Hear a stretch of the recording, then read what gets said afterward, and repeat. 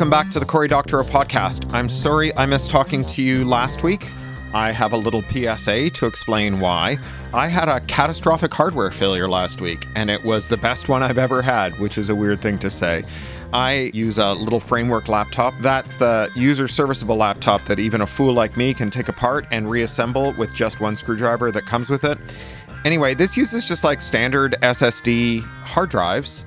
And those hard drives apparently have this failure mode where rarely, but not never, the controller on the drive fails, and then all the data on the drive is permanently unrecoverable unless you want to spend thousands of dollars going into a lab and like desoldering and resoldering the controller. So like all the data is gone. So anyway, that happened to me. No warning, drive gone. Now, here's the good news. I'm a kind of inveterate backer-upper. I have two little USB drives. They're just SSDs in cases, the same drive as in my laptop, that I swap in and out of the mailbox down the road where I get my mail so that I don't have to give my home address to strangers.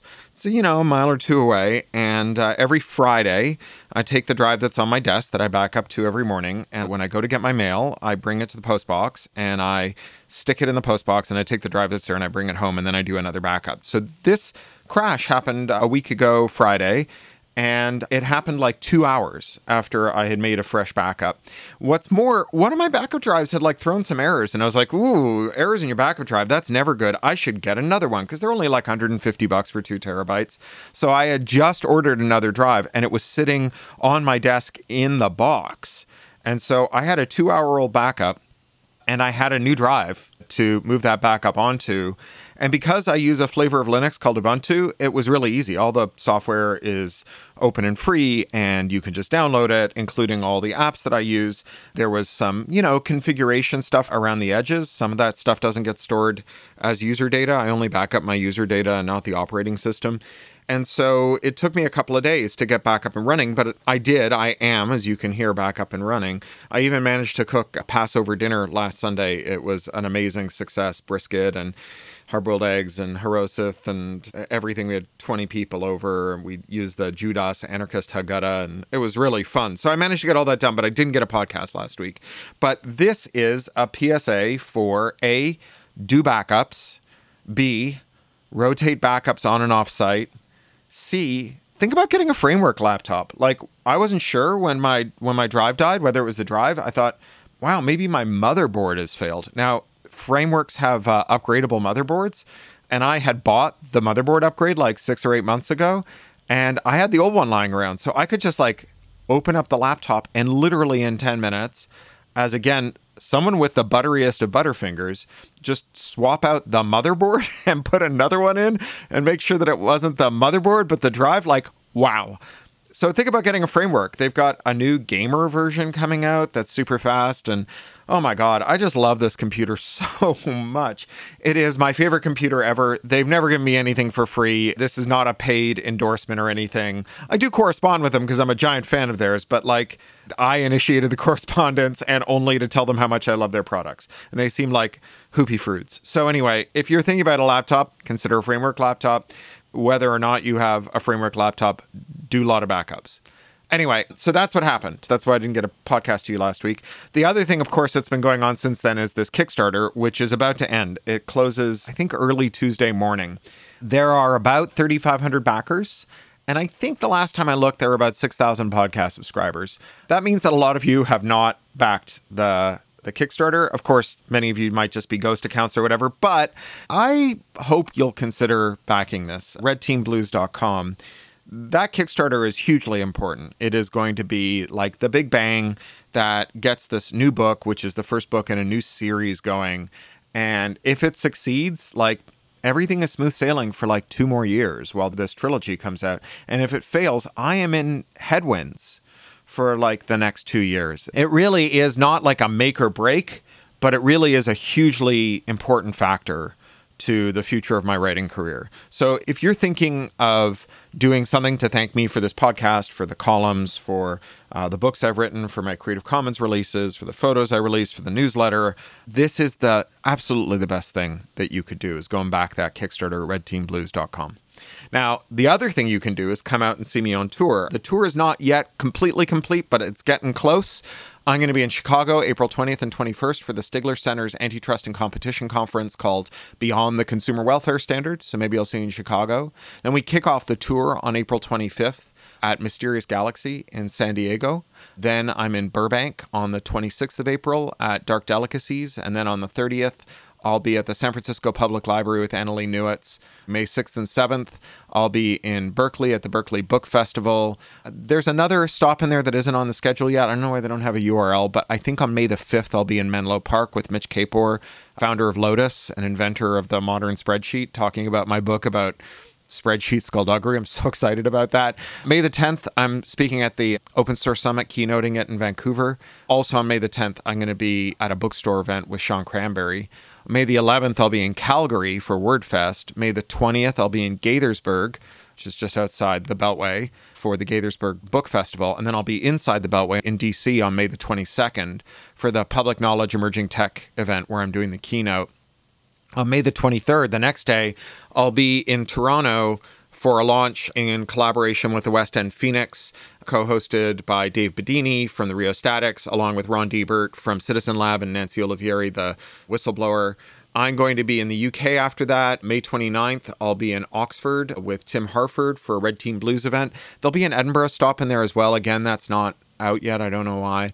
May the 30th, I'll be in Nottingham with Christian Riley from the MMT podcast. May the 31st, I'll be in Manchester with Ian Forrester, aka Cubic Garden. June the 1st, I'll be in London giving the UCL Peter Kirstein lecture for their computer science department. And then shortly after that, I will be doing a British Library event with Martha Lane Fox, the Baroness of Soho, which is, I mean, I'm not a big fan of titles, but if you're going to have one, that's a good one. And then I'm going to close out that trip with a keynote at Republica in Berlin. So I hope you'll consider coming to one or more of those events. I should have a big master post with all of those as soon as those last few details get filled in. As ever, if you go to pluralistic.net and look at upcoming events, you can see all of those details, links, and so on. And that brings me to this week's reading from doctoro.medium.com. How to make a child-safe TikTok. Have you tried not spying on kids? Now, the column opens with a dialogue between a congressman and the CEO of Shoo Chew. I'm not going to try and do their accents.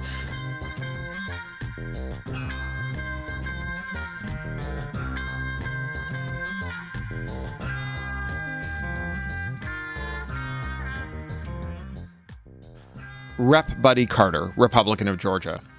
I want to talk about biometric matrix, and I want to talk specifically. Can you tell me right now, can you say with 100% certainty that TikTok does not use the phone's camera to determine whether the content that elicits a pupil dilation should be amplified by the algorithm? Can you tell me that? TikTok CEO Shoo Chew. We do not collect body, face, or voice data to identify our users. We do not. Carter, you don't? Chew. No. The only face data you'll get that we collect is when you use the filters to put, say, sunglasses on your face. We need to know where your eyes are. Carter. Why do you need to know where the eyes are if you're not seeing if they're dilated? Chew. And the data is stored locally on your device and deleted after the use, if you use it for facial. Again, we do not collect body, face, or voice data to identify our users. Carter. I find that hard to believe. It is our understanding that they're looking at the eyes. How do you determine what age they are then? Chew. We rely on age gating as our key age assurance. Carter. Age? Chew. Gating. It's when you ask the user what age they are. We've also developed some tools where we look at their public profile, then go through the videos that they post to see whether... Carter. Well, that's creepy. Tell me more about that. Chew. It's public. So if you post a video, you choose whether to go public. That's how you get people to see your video. We look at those to see if it matches the age that you talked about. Now, this is a real challenge for our industry because privacy versus age assurance is a really big problem. Carter, look, you keep talking about the industry. We're here talking about TikTok. From the House Energy and Commerce Committee hearing on TikTok, March 23rd, 2023. In 1998, Congress passed the Children's Online Privacy Protection Act, COPPA, which prohibits online service providers from collecting the data of children under the age of 13 without parental consent. COPPA is remarkable. First, because it is one of the very, very few federal privacy guarantees enacted by Congress, an exclusive club whose founding member is the Video Privacy Protection Act of 1988, passed by members of Congress panicked at the thought of video store clerks leaking their porn rental histories. But the other remarkable thing about COPPA is how poorly it is enforced. In this regard, COPPA is very similar to the General Data Protection Regulation, or GDPR, the EU's 2016 landmark privacy law. The GDPR has many more moving parts than COPPA, as befits a general data protection regulation, but at core, the GDPR seeks to incinerate the absurd fiction at the root of commercial surveillance, namely that we consent to commercial surveillance by clicking I agree on long, unreadable terms of service. Under the GDPR, companies that want to collect, sell, or process your data need to explain themselves clearly. They have to tell you what they're collecting and how they plan on using it. What's more, they have to secure your affirmative, enthusiastic consent for each act of collecting and processing. For example, by asking you separately about each morsel of data harvested and each downstream use. These separate questions need to default to no. And if you simply ignore the whole process, that's equivalent to answering no to everything. Finally, the company can't punish you by excluding you from its services simply because you opt out of data collection. Take it or leave it is not a consensual process. Under this system, companies can't do mass commercial surveillance because no one wants to be spied on, and certainly not in the comprehensive, nightmarish manner of tech companies, data brokers, and ad tech services.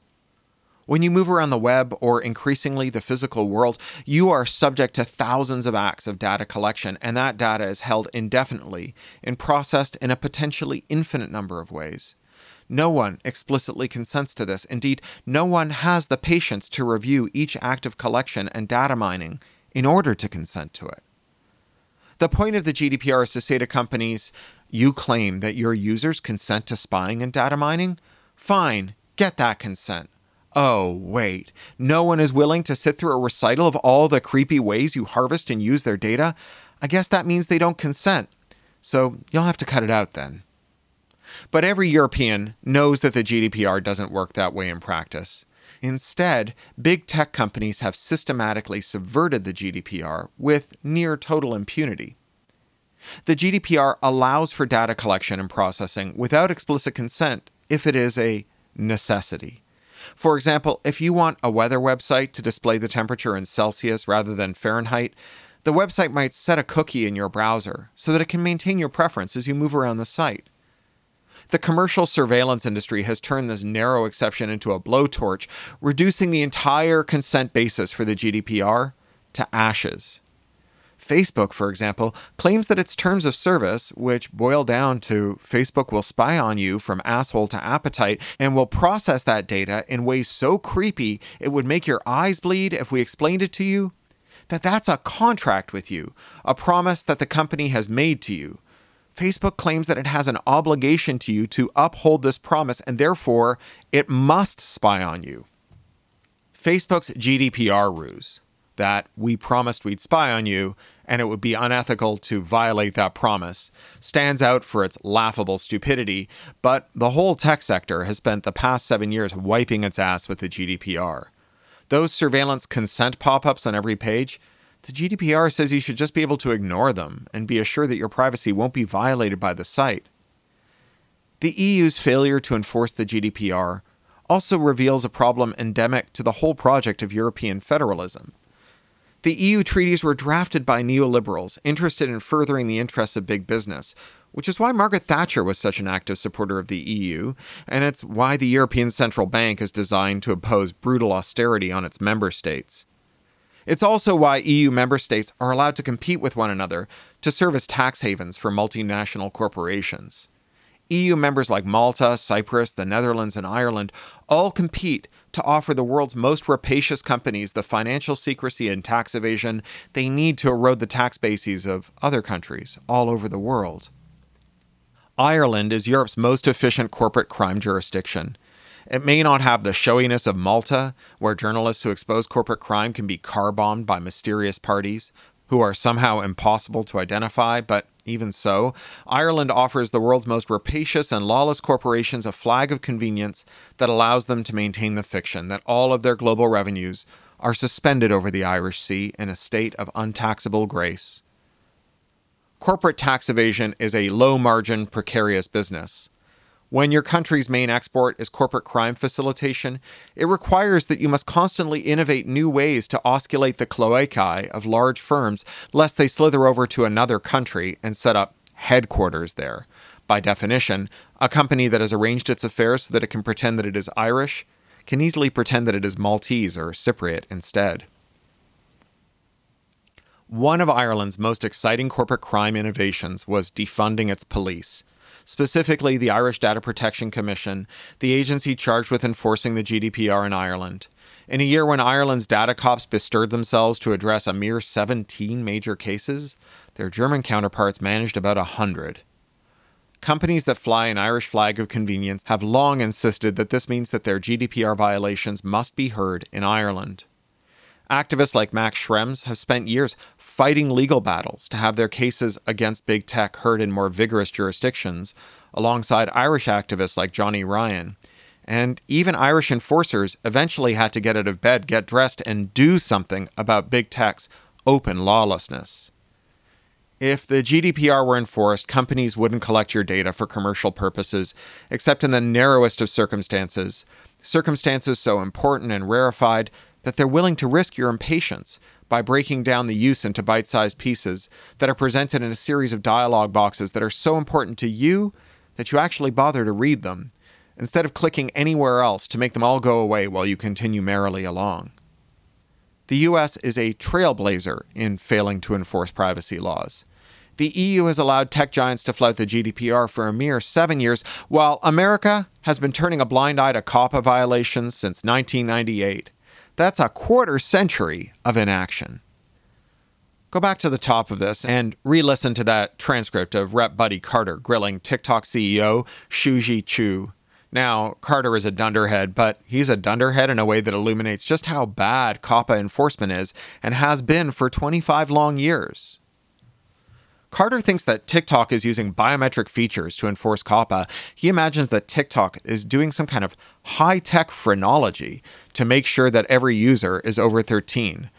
I find that you aren't capturing facial images hard to believe. It is our understanding that you're looking at the eyes. How do you determine what age they are then?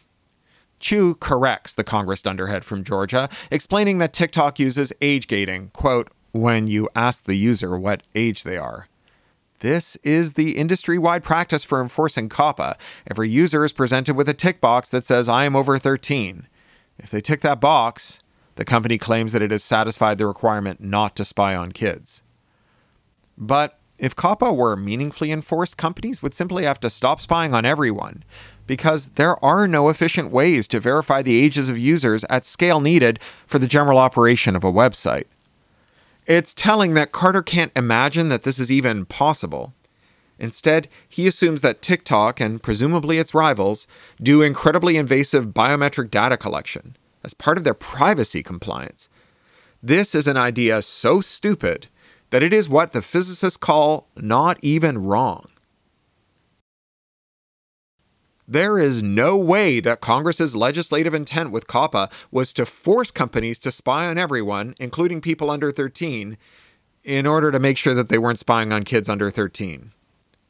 Just as the intention of the GDPR was to reserve commercial data collection and processing to rarefied instances where there is a legitimate user-serving need for it, Congress's intent was to head off the routine collection and processing of data, period. As Chu explained to Carter, the company can offer a broad range of services to its users, quote, locally on your device. And the data needed to offer those services can be, quote, deleted after the use.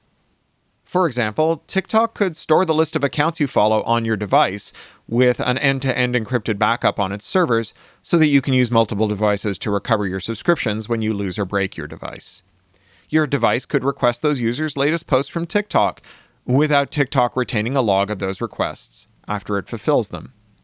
TikTok could suggest posts to you, by having your device compile a list of keywords and other characteristics from the videos you interact with, and then request more videos that match those criteria.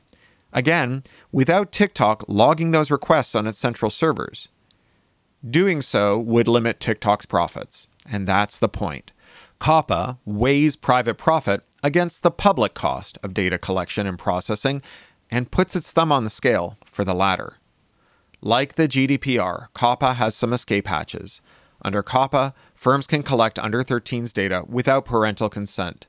Taken seriously, that's a high bar to hurdle. How do you know if the person you're hearing from is really a child's parent or guardian? Plenty of institutions could make this work, though. Schools, libraries, and pediatricians wouldn't find this particularly difficult. But fast fashion brands hoping to get 12-year-olds to splash out for Ayn Rand-themed pre-distressed t-shirts, their profits would have to take a back seat to a kid's right to a private life. America has plenty of onshore tax havens, Delaware, Nevada, South Dakota, and Alaska for starters, but these states aren't the reason we're not enforcing COPPA. The reason that your kids' lives are under a commercial microscope from the instant their newborn fingers brush up against a screen is that the all-powerful American business lobby will not permit the enforcement of our existing razor-thin privacy laws, nor the passage of new muscular laws.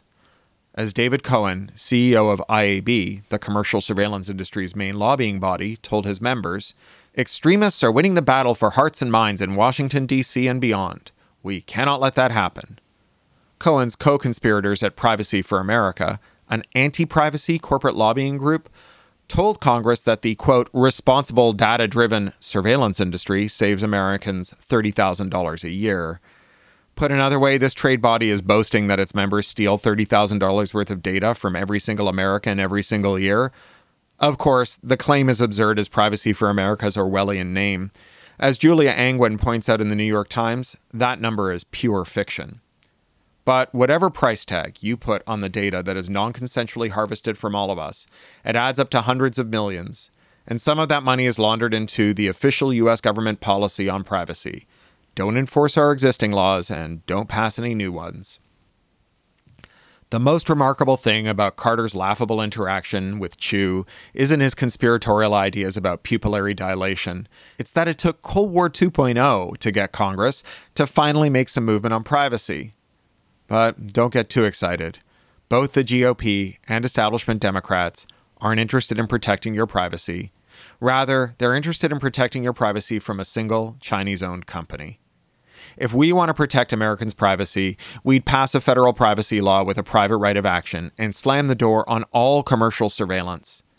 After all, the Chinese government doesn't need to extract our data from TikTok's server logs.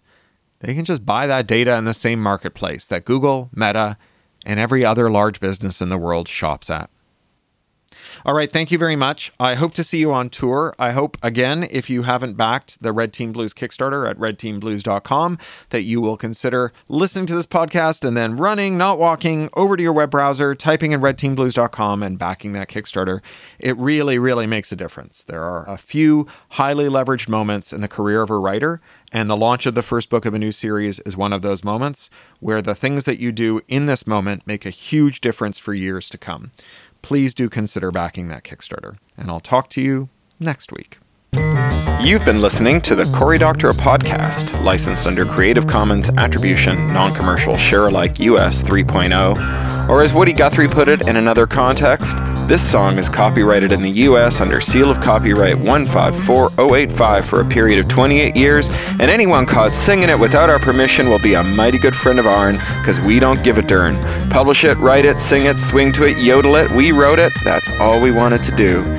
Many thanks to John Taylor Williams for mastering.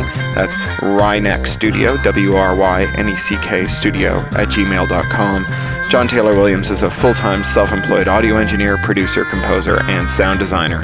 In his free time, he makes beer, jewelry, odd musical instruments, and furniture. He likes to meditate, to read, and to cook. Talk to you next week.